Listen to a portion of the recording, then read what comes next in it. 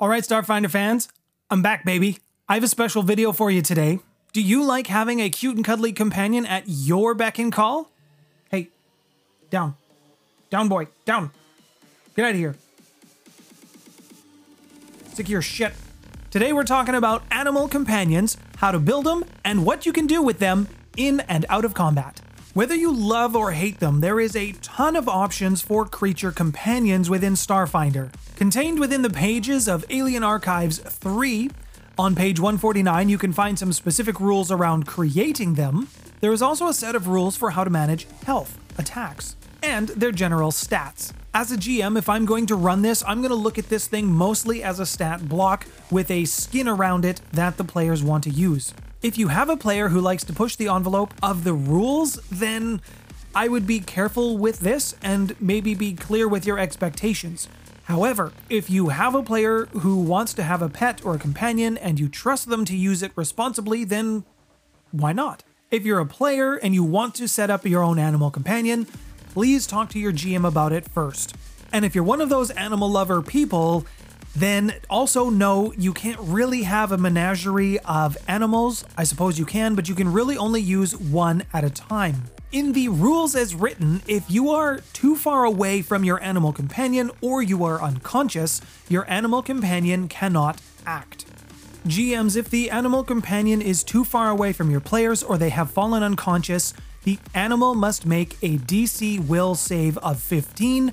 If it passes, the animal will move closer to its owner. If it's already beside their owner, it will take a full defensive action and do nothing.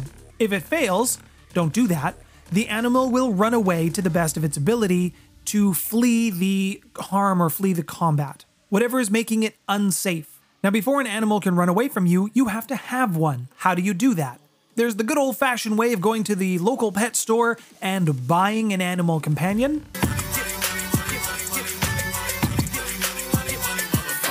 In the Alien Archives 3 on page 143, you can find a guide for pricing. Now, you could have a really nice GM and they could just give you one. That is almost always an option, so GMs do with this as you will. And of course, there's the good old-fashioned roleplay option. Side missions, going on quests, building that bond with your animal companion. Now, when it comes to building that bond with your animal companion, GMs, there is a specific check, something that they can do once per day to see if it improves or if it deteriorates. The check is 1.5 times the creature level, rounding down, plus 10 once per day.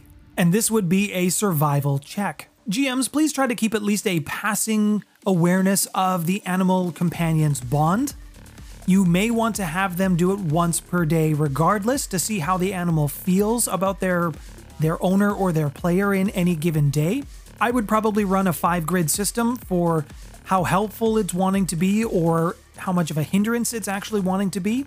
A success moves it up by 1, a critical success moves it up by 2 points, and vice versa for the failures and critical failures. Now, when it comes to animal companions, they do not speak. They may understand your common language, maybe one or two others, but they're not super intelligent beings. If at any point you are done with your animal companion and you want to release it back into the wild, that is also always an option for you. Now, just because you're releasing it into the wild doesn't necessarily mean that your animal companion wants to go. In order to do this, you would have to pass a survival check of 10 plus 2 times the creature level. If you pass, your animal understands what you're trying to do. You're trying to give it back its freedom. You're trying to release it back to live its own life. Now, GMs, this animal will also remain friendly to its previous owner in this instance for 1d10 years. If you fail this check, then the separation is not quite as agreeable. And instead, you would have 2d10 weeks for the relationship to be how it was, and then the animal just goes back to being indifferent. Now, if you want to create your own creature companion, do this with your GM. You can use the table that's on your screen now for some of the basic stats. GMs, please use this as a reference if you're going to have your players purchase an animal companion, or if you're giving it to them, please be aware that this will be counted towards their total gear costs.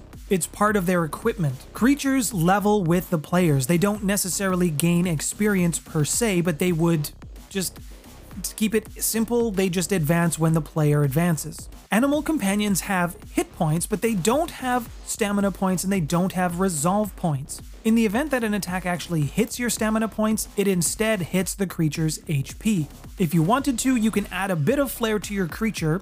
There is some rules for creating NPCs in the Alien Archives 1. These can be found on page 141 and 142. There is some special abilities in there. I would suggest only using one of those. There is also a small section in the Pact Worlds about animal companions that would make a little bit more sense if you're running a Pact Worlds campaign. When it comes to your creature's ability scores, the stat block is going to give you a couple of options for modifiers or things that the creature is going to be good at. Its intelligence will always be -4 unless it says otherwise, and any modifier that is not listed or getting a bonus is at 0. Animal companions can also do skill checks. There is certain things that they can do that would be helpful in roleplay scenarios or just generally helping the party out. But animal companions can only use a couple of very specific skills: acrobatics, athletics, perception, stealth, and survival. Survival is used specifically for enduring harsh weather conditions, following tracks, getting food, or guiding the party through some terrain. They can't really carry a whole bunch, so you can't load them up like you would in Skyrim, for example, with all your dragon scales. And if you are buying dragon scales, then don't let the dragonkin see it. It is also possible to use your pet in combat. Now, I would warn against this because it's very easy for them to get smacked around and beat up. But if you wanted to, you absolutely can use them in combat. If you do decide to do this, your creature companion can't be more than 20 feet from you. And unless you have the creature companion adept feat, your actions that your creature can take in combat are also very limited. If you do want to have an animal companion, I would highly suggest looking at the creature companion adept feat, as this does really increase the utility and the versatility of your animal pet. Your combat range does increase to 30 feet if you take this feat, and your pet can do more actions. They can take reactions, and they can attack on attacks of opportunities. If you don't have this feat, your creature cannot make attacks of opportunities. Having this feat also works if your creature is a mount, and I will talk about those in just a minute. If your creature gets hurt and brought to 0 HP or just below half, when you spend a resolve point to gain your stamina points back during a short rest, your animal goes back up to half its health. Not all of it, but half its health. And as soon as your creature goes to 0 HP, it is considered dying unless it gets stabilized or brought back to 1 HP. And if it's not fixed within 3 rounds, your creature is dead. So make sure you're taking care of it. Now, if you don't have the feat that I was mentioning earlier, then here are the actions you can take with your creature companion. Standard actions: you can attack, fight defensively, and go on total defense. For move actions, your creature can move, it can crawl, it can stand up, and they can also take a guarded step. For swift action, it can drop prone. And that's basically it. Now, if you do have the feat, you also have some full attack options or some full round options. There is charge, fight defensively as a full action, full attack, run, and also withdraw. And as I mentioned, you gain the attack of opportunity. Now, if you're a magic user who wants to get in on some of that sweet companion action, but you're not so good at the survival checks, there is a spell for you. Found in Galactic Magic on page 71, the spell is called Companion Bond. This is a level 1 Mystic, Precog, and Witch Warper spell. This allows you to forge a telepathic link with your chosen creature companion. The creature must have a intelligence modifier of -2 or lower, and it must be one of the following: an abjuration, an animal, dragon, mystical beast, or a plant type. If you have existing animal companions, the creature can also be a target of this spell.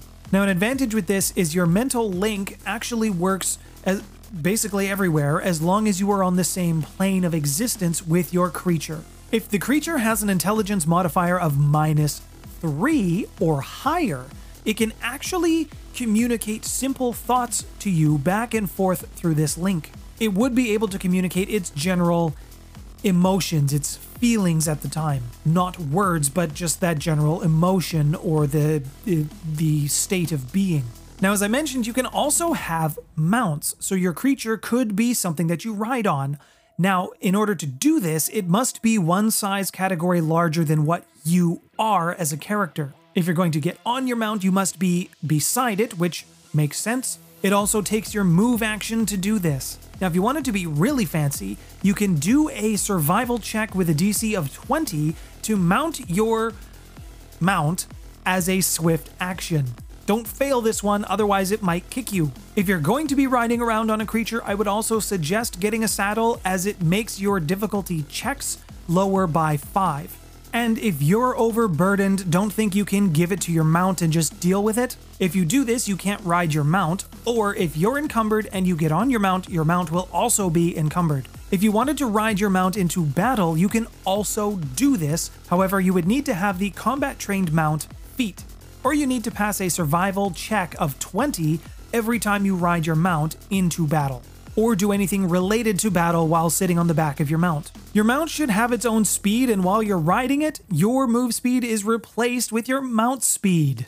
So hope you picked one that's at least as fast as you. Also, if you're riding on the back of your mount and you want to swing at something with a melee weapon, you can do this. You gain the same reach as whatever the size of your mount is.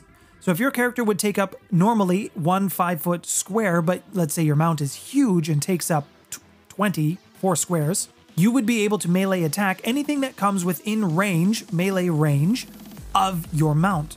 If you want to get off of your mount, well, then you're going to have to do that into an empty space, of course. Doing so also provides an attack of opportunity. Now, when you are mounted, there are several actions that you can take. All of these come with a survival check that must be passed. For swift actions, you can drop to the side of your mount and use it as cover. This is a DC of 15. If you want to dismount quickly without using your move action, you will need to pass a DC 20 check for fast dismount. You can also fight from atop a trained mount. This has a survival check of 10, but it only applies if both you and your mount are attacking in the same round. If you fail the check, only one of you gets to attack. There is also a couple of reactions that you can take, provided you pass the skill check. If you are knocked prone while riding your mount, you can try to do a soft fall reaction. This is a DC of 15. This reduces the damage you take from the fall by 1d6 if you pass. If anything else would knock you off of your mount that is not being knocked prone, you can attempt to stay on your mount. DC skill check of 5. That one's not going to be very hard to pass. Thank you all of my patrons who have continued to support me throughout this move and this transition. Sean McM, who supported me in February, thank you for your patronage. And brand new to the table is Nicholas K. Welcome to the table. Thanks for stopping by, everyone.